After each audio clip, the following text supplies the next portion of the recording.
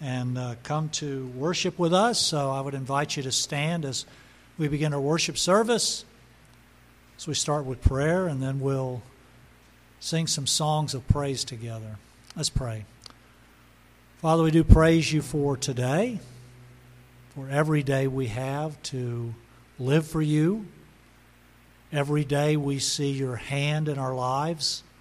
Amazing the blessings and things that you do every day to let us know that we're yours, that you're watching over us, that you have a plan for us, that you're desiring to use us for your service. And we just pray that we would be aware of that we would see the things that you set before us, that you would have us do, whether it's just our jobs every day or friends and neighbors that need our help or just want to talk. And so many times, so many opportunities you lay before us of things you desire us to do. We thank you again for this morning, this church, everyone who's here that's a friend of mine that I enjoy speaking with and singing with and catching up on. The love you give us for each other. Outside of this place, we probably wouldn't know each other. We wouldn't have any kind of relationship, and yet in Jesus Christ you take a whole group of people and make them a family. Make them care about each other and think about each other and enjoy each other's company. We thank you for that and for what Jesus does in our lives. Pray that you would use our songs, that they would be praise and in your ears a joyful sound, and that you would use everything that's done today to make us more like Jesus. We ask it in his name. Amen. So we're going to start with a great hymn. Our sermon today is on the high priest Jesus and his work in our lives. And right now he is seated at the right hand of God as the King in heaven. And one day he will come here to earth and be king of that as well. So all the world will one day, every knee will bow and every tongue will confess that Jesus is Lord, to the glory of God the Father. And they need to start practicing this song because we are going to crown him with many crowns.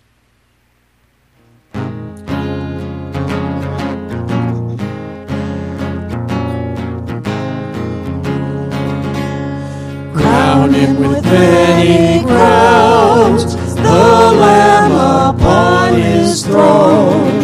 Hark how the heavenly anthem drowns all music but its own.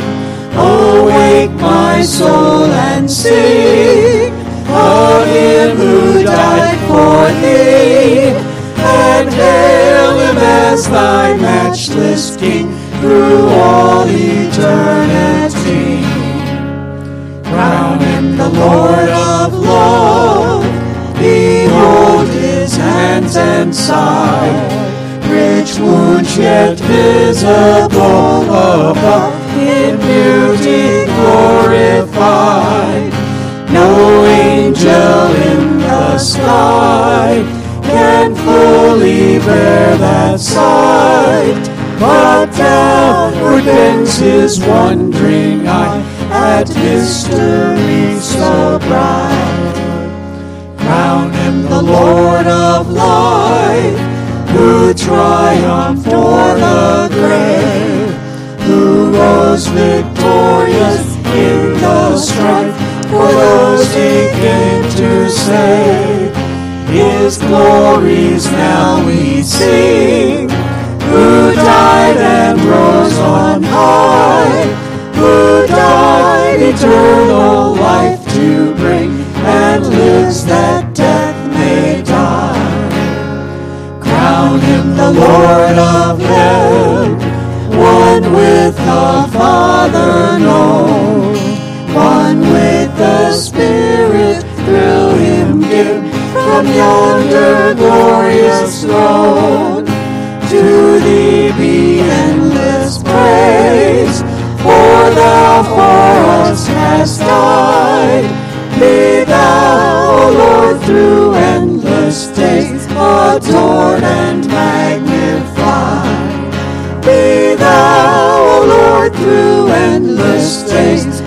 adored and magnified.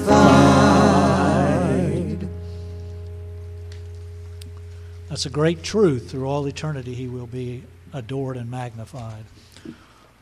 Oh, the deep, deep love of Jesus.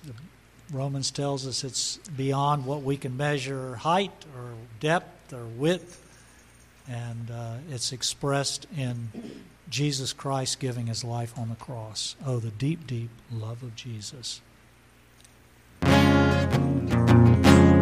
Oh, the deep, deep love of Jesus, vast, unmeasured, boundless, free, rolling as a mighty ocean in its fullness over me, underneath me, all around me is the current of thy love, leading onward, leading homeward to that glorious rest above.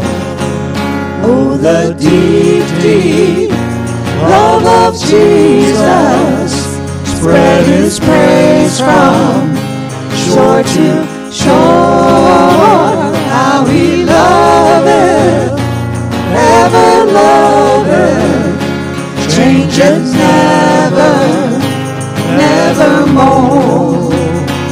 How he watches o'er his loved ones, dive to call them all his own. How for them he interceded, watching o'er them from the throne. Oh, the deep, deep love of Jesus, love of every, love the masters and ocean, that's so blessing, 'tis a haven, sweet of rest. Oh, the deep, deep love of Jesus, 'tis the head of heaven to me, and it lifts me up to glory, for it lifts me up to thee, for it lifts me up to thee, for it lifts me up to thee.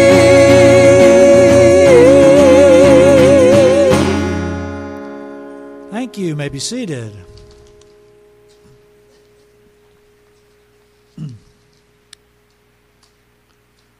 Part of the work of Jesus as our high priest was to bring a sacrifice, that he could put the blood on the mercy seat, and he chose to do that with his own blood, the greatest sacrifice, the perfect sacrifice, the spotless Lamb who gave his life at the cross.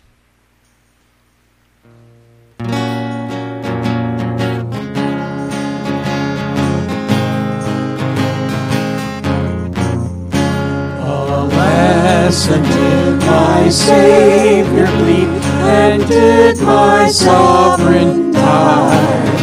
Would he devote that sacred head for such a one as I? At the cross, where I first saw the light, and the burden of my heart rolled away. It was there by faith I received my sight, and now I am happy of the day. Was it for crimes that I have done? He groaned upon the tree. Amazing pity, grace unknown, and love beyond degree. At the cross, where I first saw the light, and the burden of my heart rolled away. received my sight, and now I am happy all the day. Well might the sun in darkness hide, and shed his glories in, when Christ the mighty Maker died for man the creature's sin. At the cross, where I first saw the light, and the burden of my heart rolled away. It was there by faith I received my sight, and now I am happy all the day. Thus might I hide my blushing face, while his dear cross appears. Dissolve my heart in thankfulness, and melt mine eyes to tears. At the cross, where I first saw the light, and the burden of my heart rolled away. It was there by faith I received my sight, and now I am happy all the day. What drops of grief can ne'er repay the debt of love I owe? Here, Lord, I give myself away. 'Tis all that I can do. At the cross, where I first saw the light, and the burden of my heart rolled away. It was there by faith I received my sight, and now I am happy all the day. That is a great spiritual truth, that the Bible says until we see Christ, until we know Him, we are blind. We are spiritually blind. We can't see the real truth that's there before us, but Jesus Christ opens our eyes and helps us to see the sacrifice He made and the payment for our salvation. One more before the sermon. Before the throne of God above. This is one of my favorite it's an unusual hymn. You don't hear it very often. I don't even know if it's in our hymnal or not. But it's a beautiful picture of Jesus Christ beside God the Father sitting on His throne. And He is our advocate, that as Satan accuses us, as he tries to convince us that we are worthless, that our sins are not taken care of, Jesus stands there to say, I paid for every one of those, and He is mine, before the throne of God.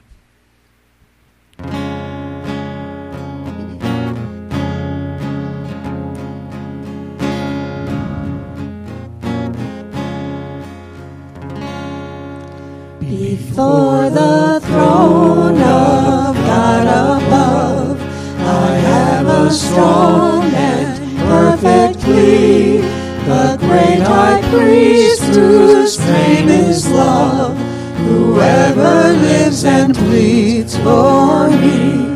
My name is graven on His hands, my name is written on His heart. I know that while in heaven He stands, no tongue can bid me thence depart. No tongue can bid me thence depart.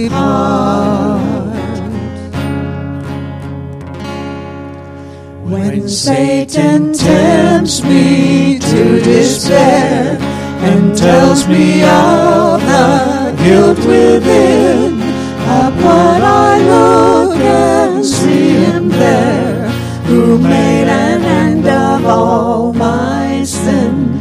Because a sinless Savior died, my sinful soul is counted free. For God the just is satisfied to look on Him and pardon me, to look on Him and pardon me.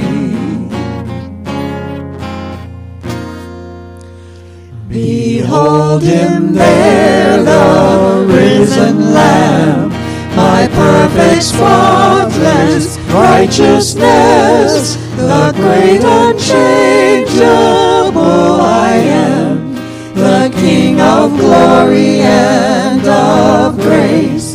One with himself I cannot die, my soul is purchased by his blood, my life is hid with Christ on high, with Christ my Savior and my God, with Christ my Savior and my God. One with himself I cannot die, my soul is purchased by his blood, my life is hid with Christ on high, with Christ my Savior and my God, with Christ my Savior and my God.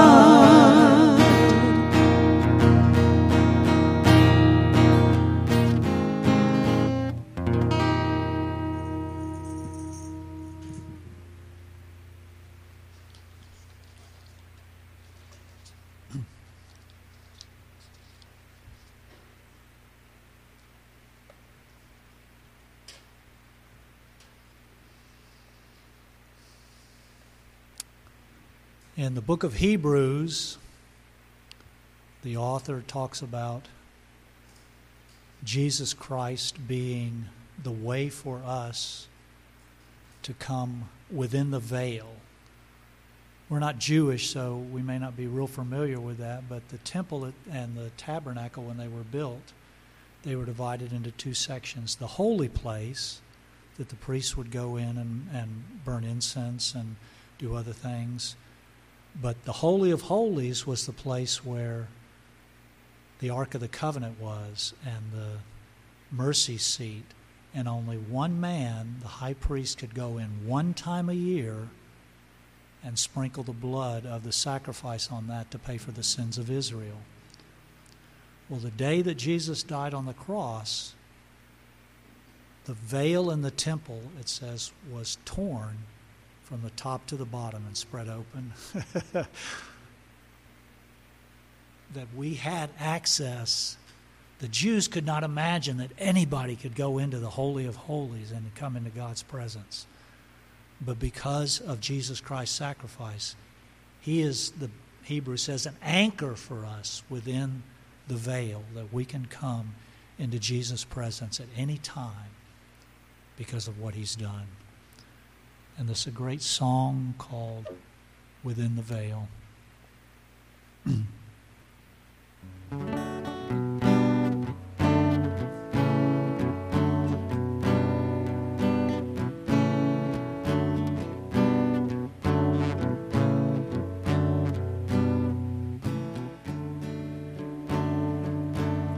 I have an anchor for my soul within the veil, within the veil, a hope to one day be made whole within the veil, within the veil, because of mercy and of grace, drawn to my Father's warm embrace, I come to see my Savior's face within the veil, within the veil. I can approach the mercy seat within the veil, within the veil, where my atonement is complete within the veil, within the veil, because of mercy and of grace, drawn to my Father's warm embrace, I come to see my Savior's face within the veil, within the veil. I bring a sacrifice of praise within the veil, within the veil. My heart and hands to Him I raise within the veil, within the veil. Because of mercy and of grace, drawn to my Father's warm embrace, I come to see my Savior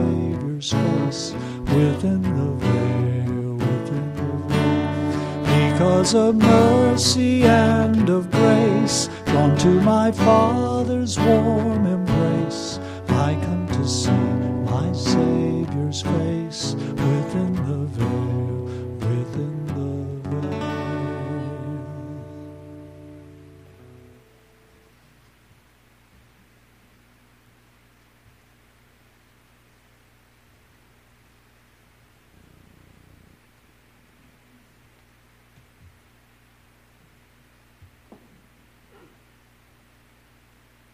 Good morning.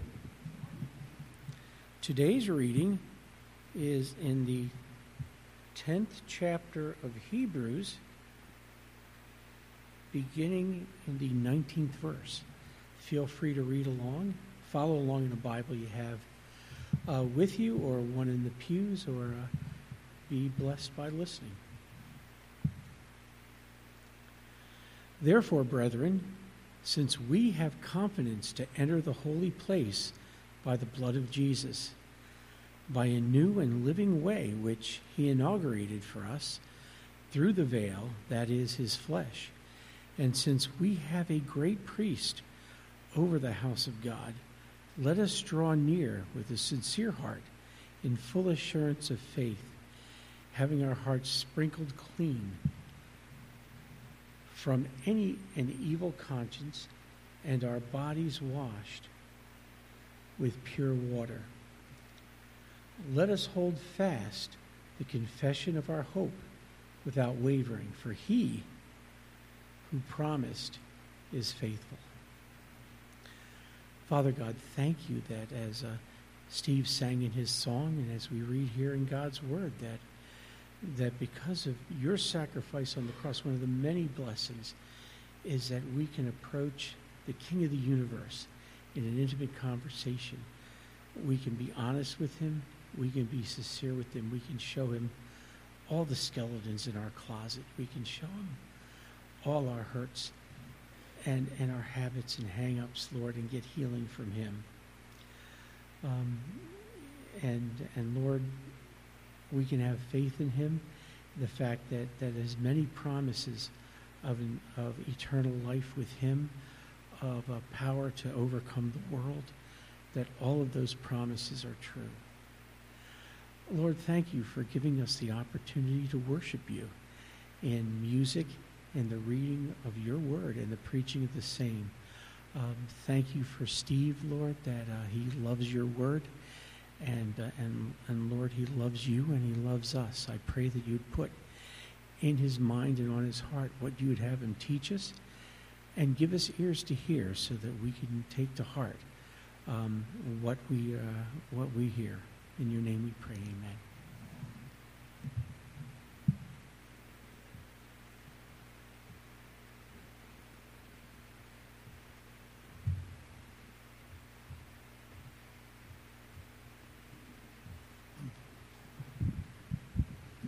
Admit it's a little selfish doing a special when you're preaching too, but I thought it was a song that was very special to what we're looking at today. Our sermon today is about the high priest, Jesus Christ, our great high priest. And the last couple of sermons I did were on the jobs that Jesus has done, his resume, and one of those was the high priest. But there's so much, we just covered just a little bit as we went through that, and there's so much to his work as high priest for us that I felt like I wanted to do a whole sermon on that. And so we're going to look at the book of Hebrews today.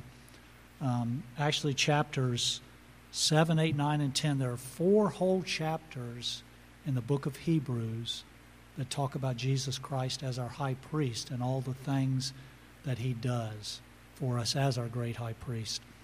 And the word, I don't know how many times it's in that. I looked up last night. The word better is used 12 times in the book of Hebrews as he's talking about Jesus, how he is better, he is greater, he is the high priest, greater than anything that was before him. And the Jews, the high priests that they had, he takes in this book, comparing all of them and the differences in the ministry they had and the way they ministered and the type of people they were, the character that they had, versus Jesus Christ and his character and the things that he did as high priest.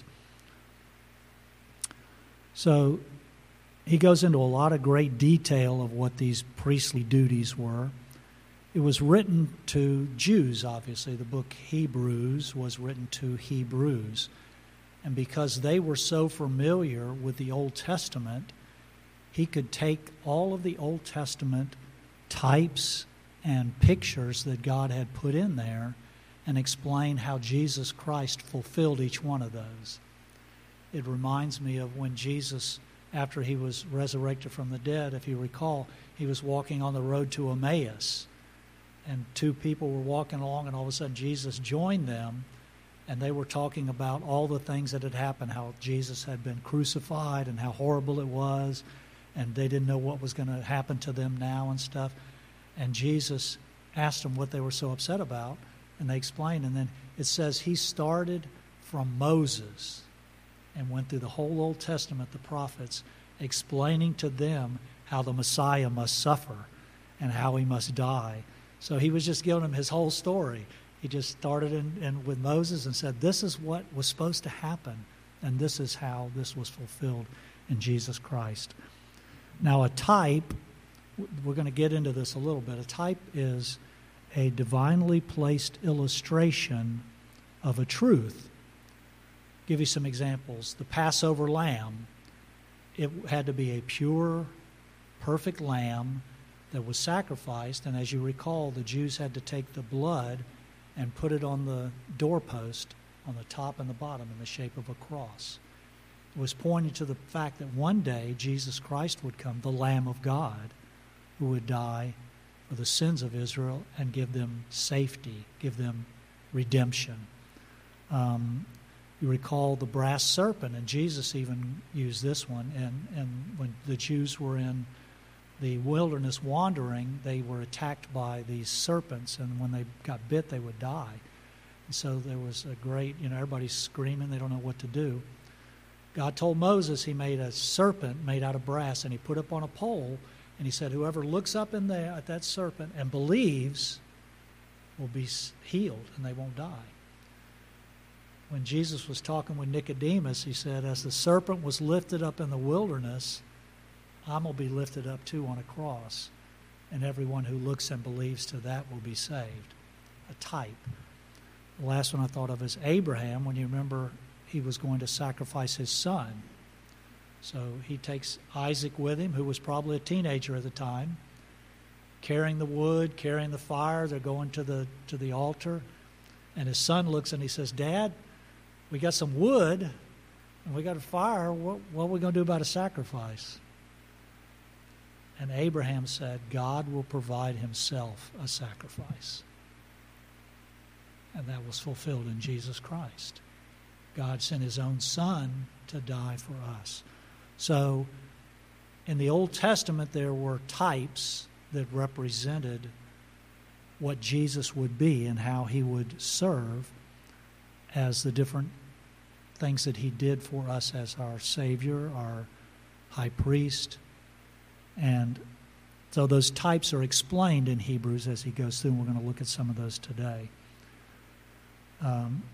When God first called Israel to be his people, he gave them a system of law, of guidelines to live by.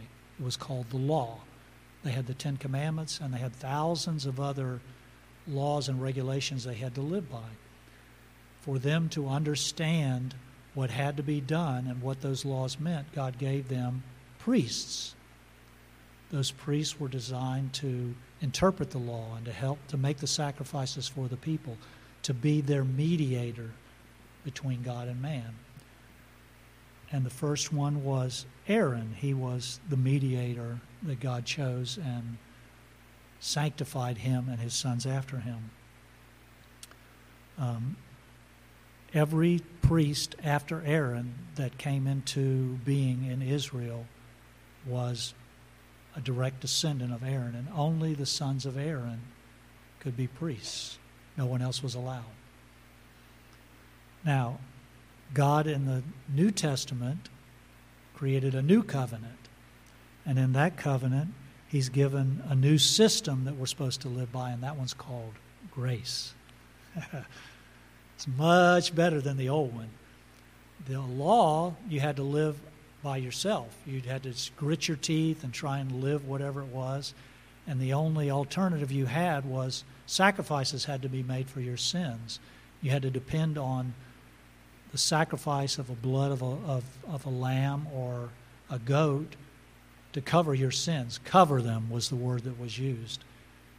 It didn't take them away, but it covered them. In the New Testament, we're living by grace. We don't have to do it under our own power. God puts His Spirit inside of us. We don't have to depend on a sacrifice we have to bring and put on an altar. Jesus Christ was that perfect sacrifice put on the cross once and for all. So grace is a much greater system that we're living under. Jesus is the great high priest in that system. The Bible says there's only one mediator between God and man, the man, Christ Jesus. Well, Jesus was after a priestly order too, but it wasn't the Aaronic priesthood. Jesus was not a direct descendant of Levi and of Aaron. Jesus was, it says in Hebrews, after the order of Melchizedek. How many of y'all ever heard of Melchizedek? Okay, good. It's not a guy that comes up very often in Scriptures. In the Old Testament, there's literally only 2 verses that talk about Melchizedek.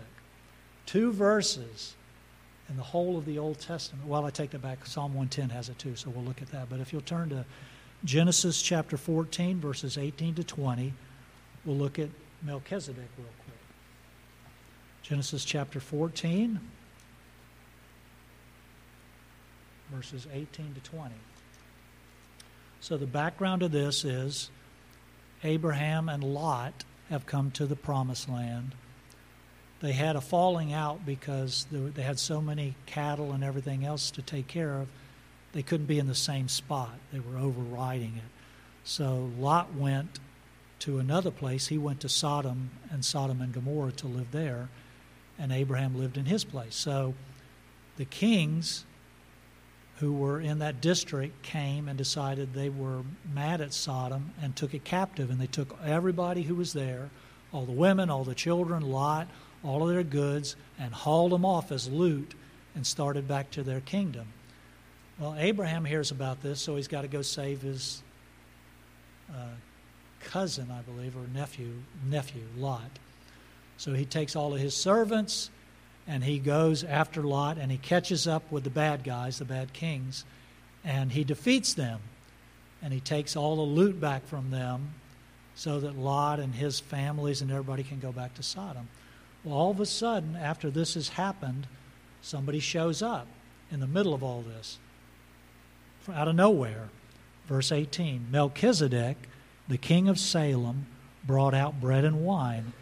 He was the priest of the Most High God, and he blessed him, and he said, Blessed be Abraham, and of God Most High, possessor of heaven and earth, and blessed be God Most High, who has delivered your enemies into your hand. So Melchizedek apparently was a king. We'll find out as we look in Hebrews, his name means king of righteousness. He was the king of Salem, which means king of peace. And he was a priest of the Most High God. We got to wonder, where's somebody come from out of nowhere that's a priest of the Most High God? Well, Noah was the one righteous man who came out of the flood, and his sons would have populated the earth, and they would have still followed God. He made an altar and started sacrificing to God as soon as he got out of the ark. I don't know if you're aware of this. If you look at the genealogies, Abraham was 85 years old when Noah died. Pretty close together, huh? You think he didn't hear the stories? You think he didn't see what was going on? You think the whole world back then didn't hear and tell stories of Noah and everybody maybe come to see him?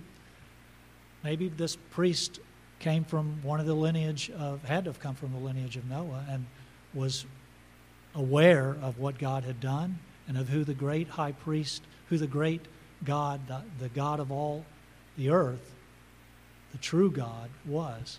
And he was a priest to the Most High God. So he came and blessed Abraham at that time. There's one other section that talks about this, and it talks about Jesus being named to the priesthood of Melchizedek, and that's found in Psalm 110. So if you want to turn to Psalm 110 real quick, we'll look too at Melchizedek and how Jesus is after the priesthood of Melchizedek. It's a short psalm, so I'll read the whole thing real quick. It says, "The Lord said to my Lord," this is a messianic psalm, God saying to Jesus Christ, "Sit at my right hand till I make your enemies your footstool. The Lord shall send the rod of your strength out of Zion. Rule in the midst of your enemies," talking about Jesus becoming the Messiah and ruling on the earth. "Your people shall be volunteers in the day of your power.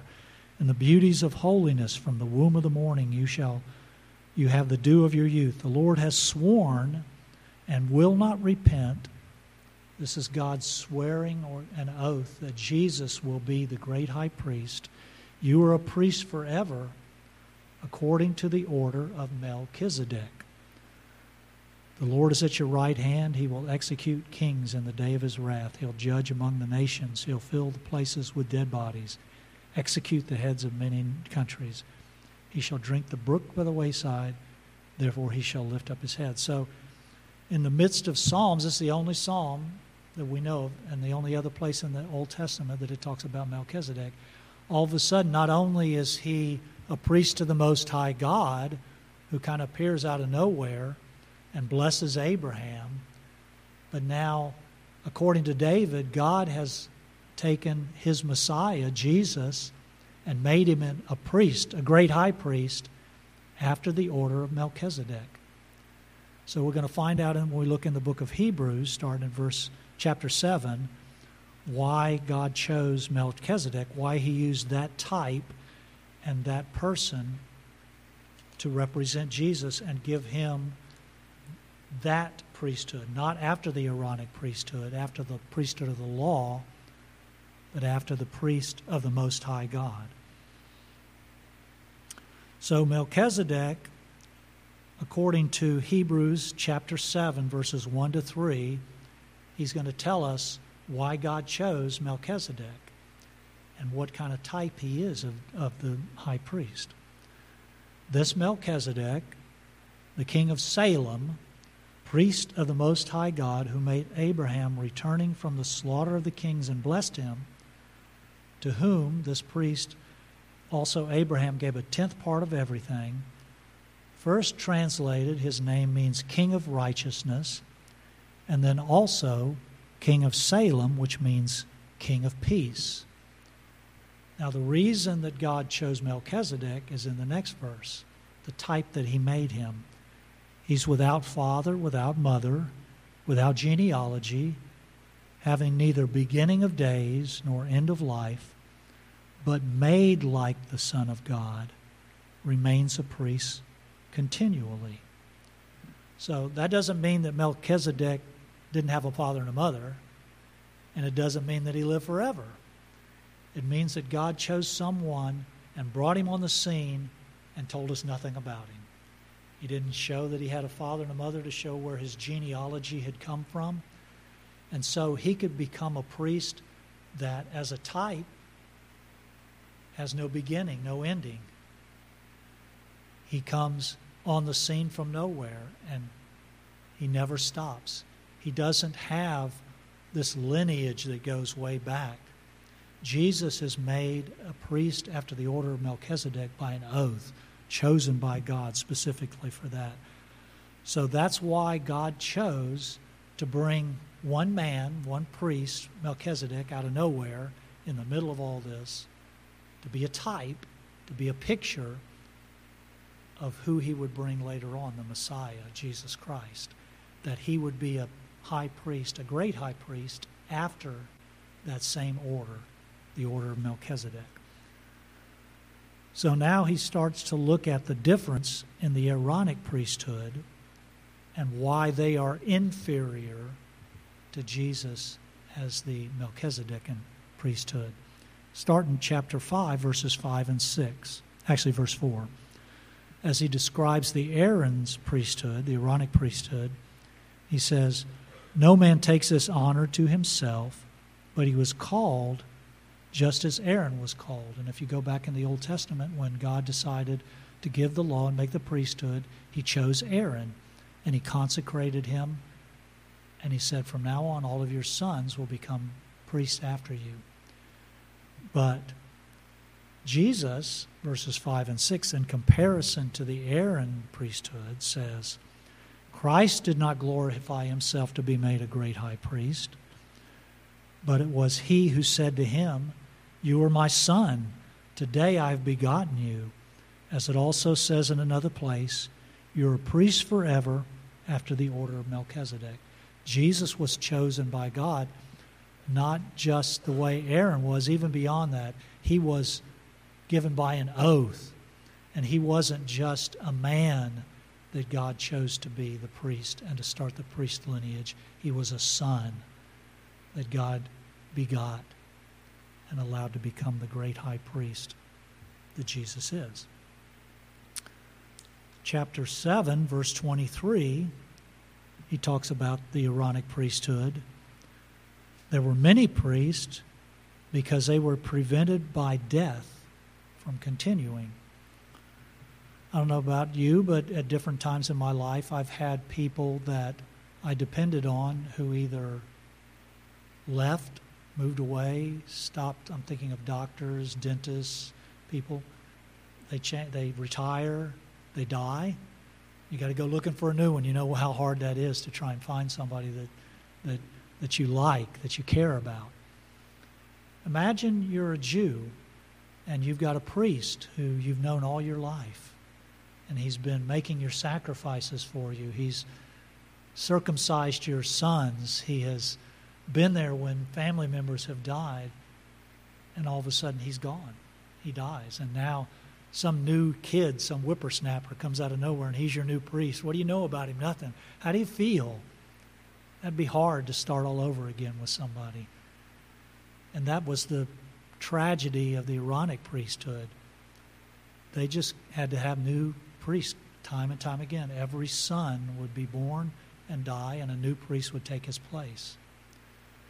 But the high priest we have is not like that. We don't have to break a new high priest in every few years because of something happening. Our priest is different. Verses 24 and 25. But he, our high priest, Jesus Christ, because he continues forever, has an unchangeable priesthood. Therefore, he's also able to save to the uttermost, or to the very end, to the finish, those who come to God through him, since he always lives to make intercession for them.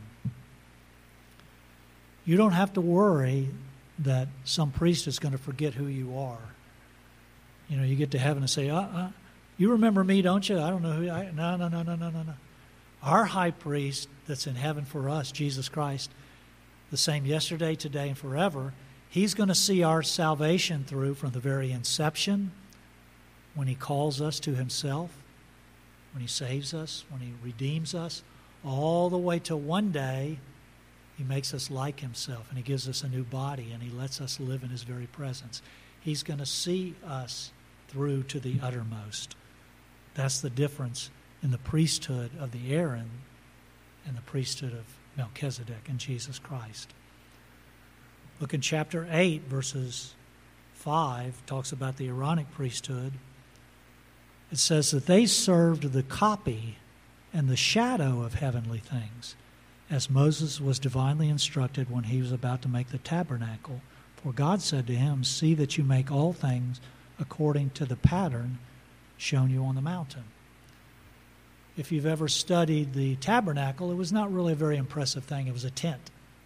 It was covered with different covers of lamb's wool and goat's hair and seal skins. And it was made out of wood, covered with gold. And even the temple, I mean, it was a pretty nice temple that they built. But the tabernacle was just an image of what God had in heaven. We don't understand. I don't know what the tabernacle is like in heaven, but it says there's a tabernacle there, and Moses made this one as just a shadow, a little bit of what the real one is. And so they're serving in just a copy, a cheap copy. But Jesus is seated on the throne at the real tabernacle. He went into the very presence of God in the real tabernacle where the true mercy seat is for us. And he serves as our high priest there in the true tabernacle, not in a copy that's somewhere. Verse 7 talks about the covenant that God has made, the law, and the priesthood that accompanied that. If that first covenant had been faultless, there'd been no reason to make a second one. But verse 6 of Jesus says we've obtained a more excellent ministry. He's the mediator of a better covenant, which was established on better promises. It goes back to the law versus grace. The law was dependent on yearly sacrifices, again and again, reminding you of your sins that were just covered, never taken away, versus the sacrifice of Jesus on a cross that took care of our sins forever. Not only that, but makes us righteous as he is, to be able to stand before God. That's the difference in the covenant that Jesus represents, the grace versus the covenant that the Aaronic priesthood represented in the law. Chapter 10, he talks about the access that the priesthood had to God. Actually, look at chapter 9, verses 6 to 8, as far as the Aaronic priesthood. When these things had been prepared, the priest always went into the first part of the tabernacle performing services. They would go in and change the showbread. They would trim the wicks on the candlestick. They would light incense on the incense altar. But that was as far as the normal priest went. But the second part, the high priest went alone once a year, not without blood, which he offered for himself and for the people's sins committed in ignorance. The Holy Spirit was showing that the way to the holiest of all was not yet made manifest. So you got a priest. The normal priests, they would cast lots, and one time a year, one would be named the high priest. One time a year, on the Day of Atonement, a sacrifice would be made, and that priest would take blood from the goat. He would go into the Holy of Holies, and he would sprinkle the blood on the mercy seat, and the sins of Israel would be covered for that year. One man, one time a year. Doesn't seem like much of an access to God, does it? People certainly didn't see any of that. Not only that, you'll find this fascinating. When the priestly garments were given by God, they put little bells on the bottom of the great high priest's robes. You know why?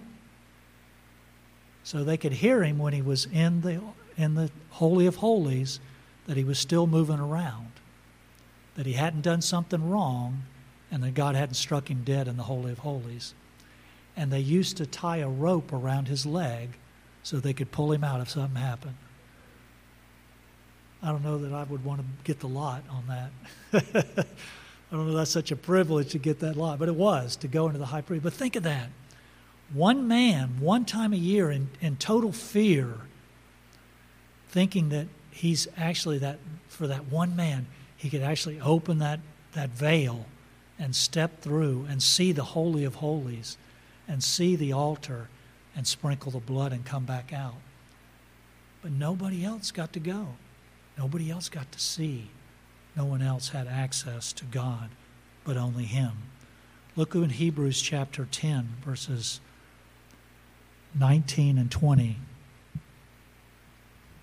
This is what part of what Jeff read this morning.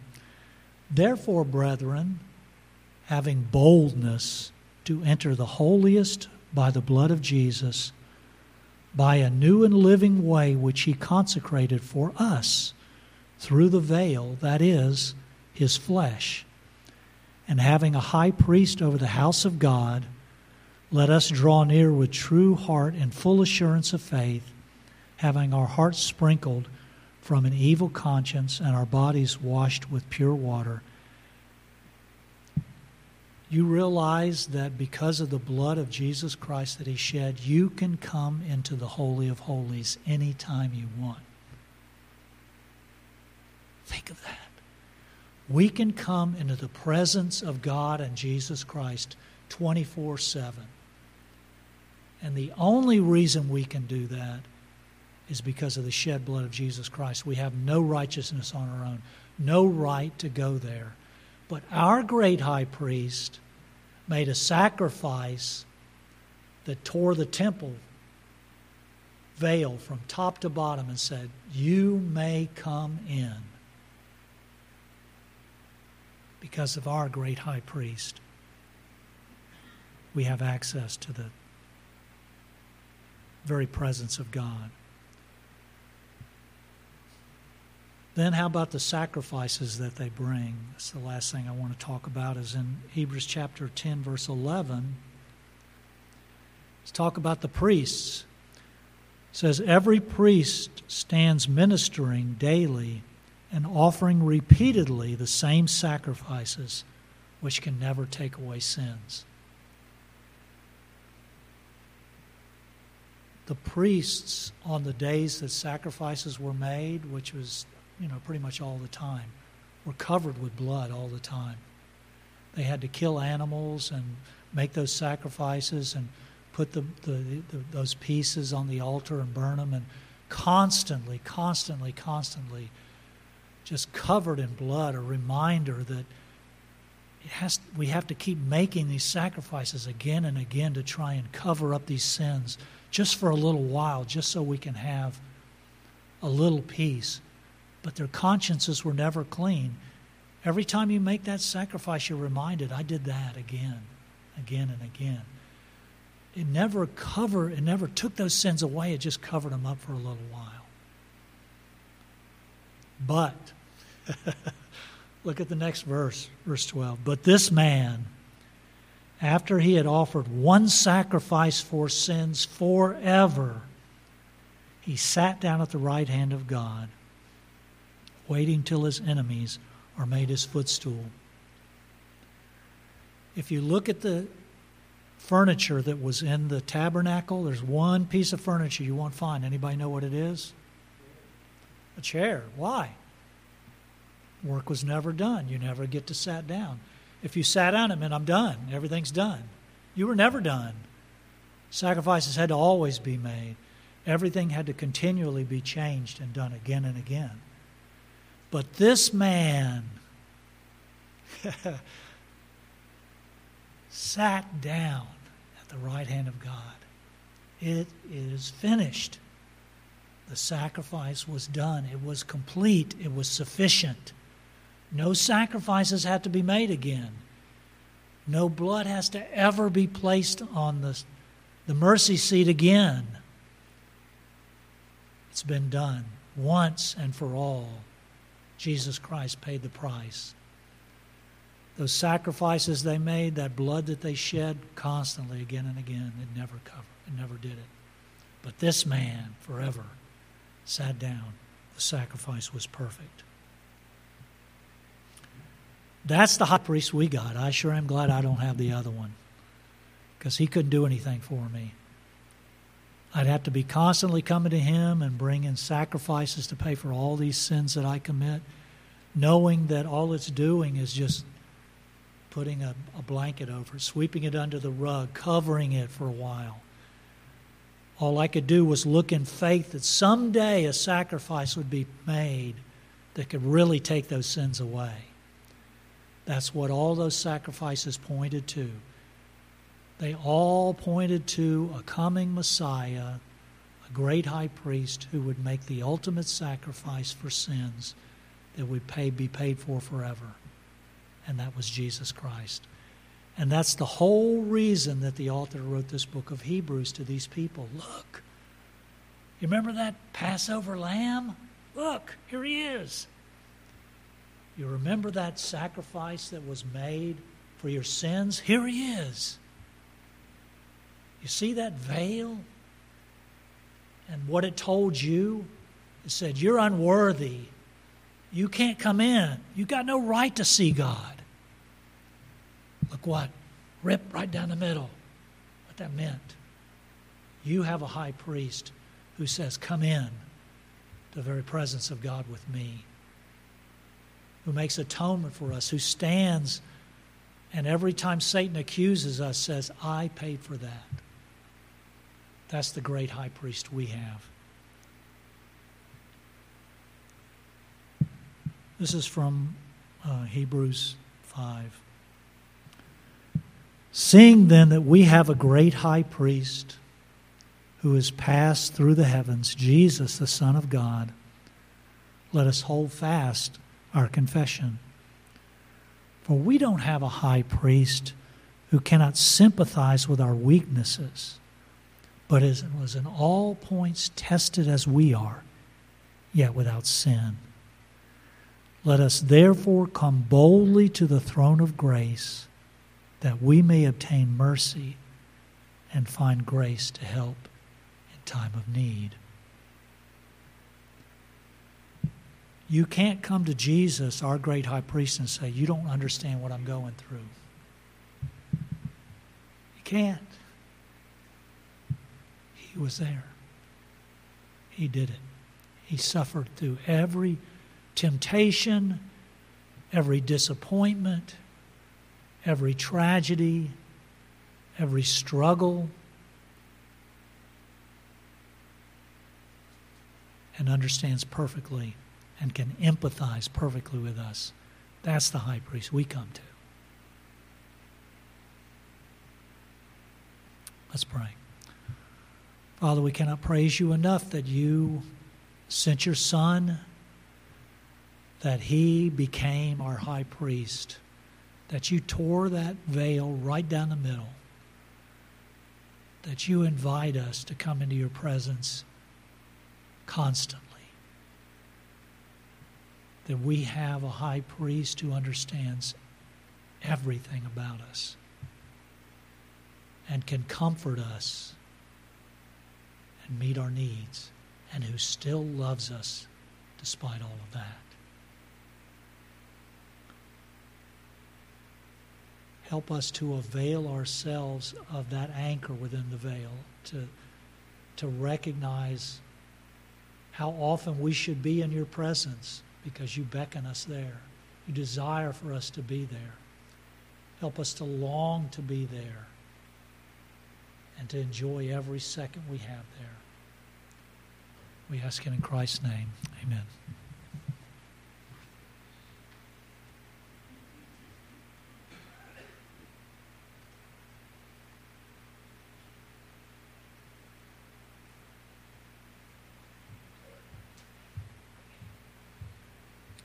Activity-wise, coming up this week, we have Bible study on Wednesday, so if you're able to come out, 6:45. And then not this coming Saturday, but the next, so 2 Saturdays away, we'll have a work day if you're available in the morning, 8 to noon.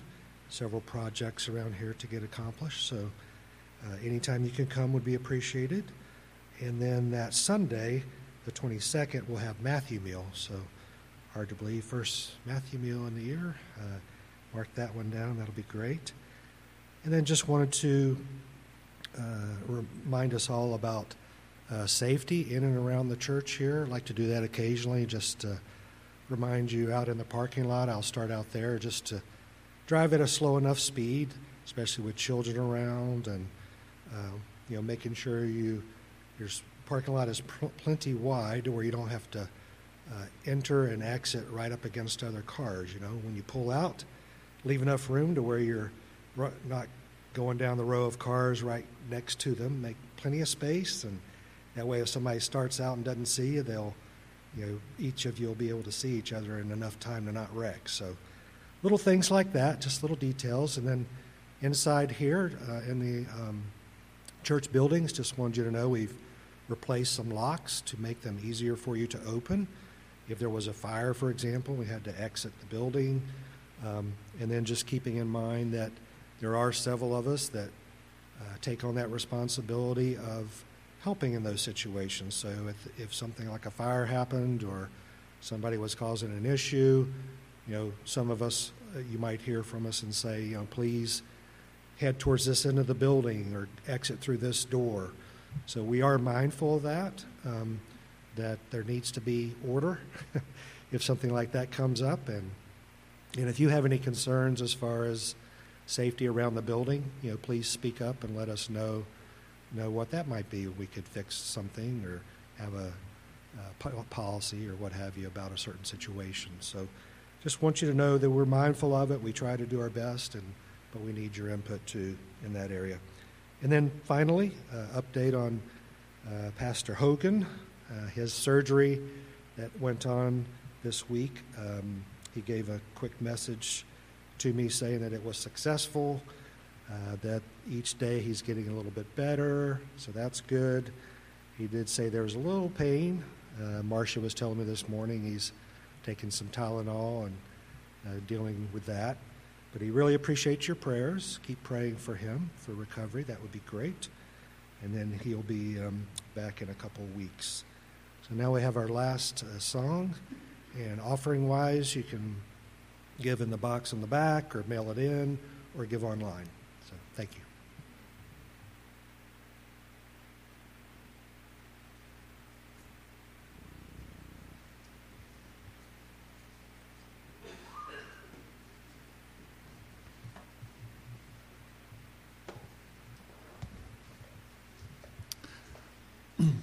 Let you know I consider myself privileged. I was one of the first ones that heard from Steve.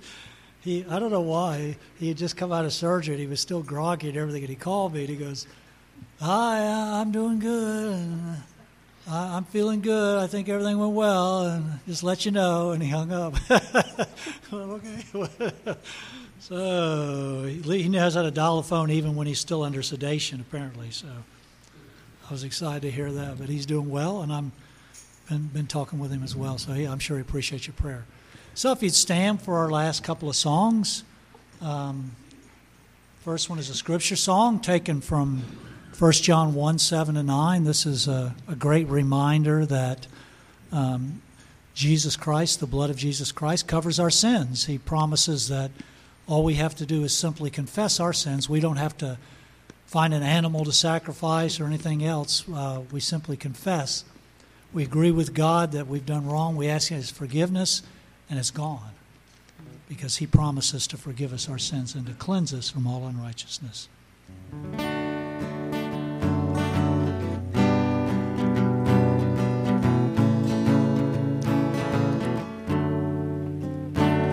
If we walk in the light, as He is in the light, we have fellowship with one another. And the blood of His Son, Jesus Christ, cleanses us from all of our sin. If we say we have no sin, we deceive ourselves. The truth is not in us. If we confess our sin, He is faithful to forgive and to cleanse us from all our unrighteousness. If we walk in the light, as He is in the light, we have fellowship with one another.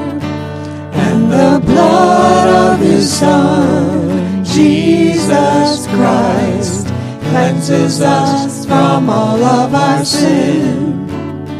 If we say we have no sin, we deceive ourselves. The truth is not in us.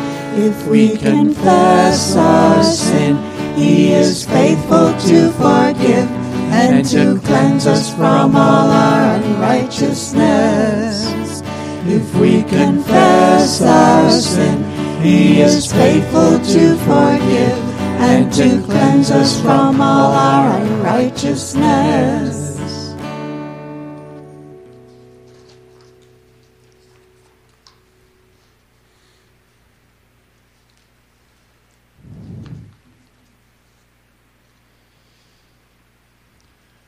It's a great hymn. We try and sing a hymn that's like Go Get 'em hymn at the end, and this is a good one. Praise Him, praise Him. I want to be leaving here with praise on our lips for Jesus Christ and what He's done for us. Praise Him, Jesus, our blessed Redeemer.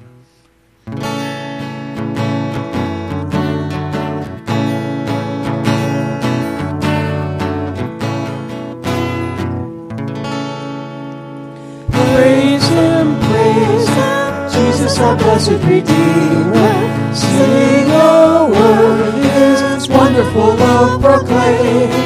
Hail Him, highest archangels in glory. Strength and honor give to His holy name.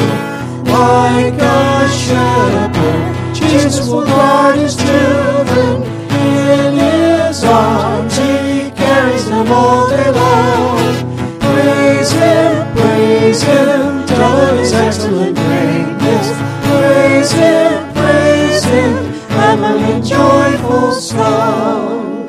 Praise Him, Jesus, our blessed Redeemer. For our sins He suffered and bled and died. He our rock, our hope of eternal salvation. Hail Him, Jesus the crucified.